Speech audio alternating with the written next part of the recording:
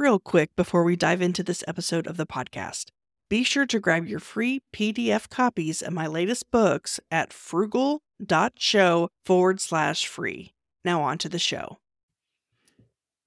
If you haven't already, be sure to grab your free copy of my first two books, Frugalpreneur and Authorpreneur, by going to thesarahstjohn.com/free. That's THESARAHSTJOHN.com/free. Now on to the show.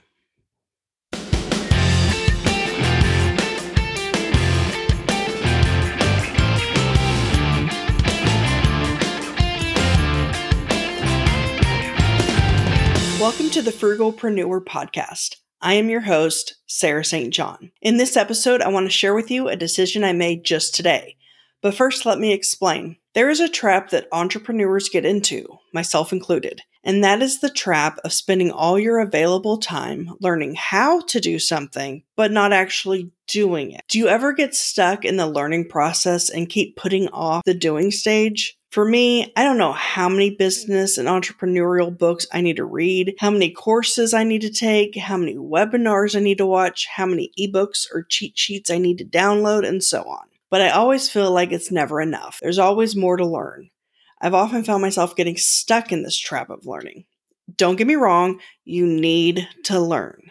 It's important to educate yourself and constantly be learning. But if that's all you are doing and you aren't implementing what you are learning, then what's the point? You are likely to forget what all you've learned before you even incorporated it. There will always be one more book, one more webinar, one more course, one more cheat sheet to download, and so on. There is no end, which is a good thing, but don't get stuck and spend all your time in the learning phase. I know it may sound odd, but learning can become an addiction. So what I've decided is that for every hour I spend learning, I will spend another hour implementing. Not necessarily implementing that very thing I just learned, but anything that helps grow my business. I'm curious, if you have any habits you've developed to help balance your learning and implementing ratio, tweet it to me at @thesarahstjohn and I'll share it on a future episode. Until next time. If you enjoyed and found value from this episode, I'd greatly appreciate it if you rate, review, subscribe, and share at ratethispodcast.com/frugalpreneur. Until next time.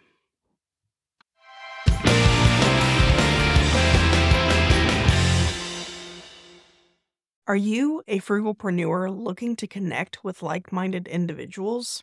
Join our community on Slack. Connect with fellow listeners, share your thoughts on episodes, engage in meaningful discussions, including money-saving tips and entrepreneurial insights, and help shape the future of the Frugalpreneur podcast.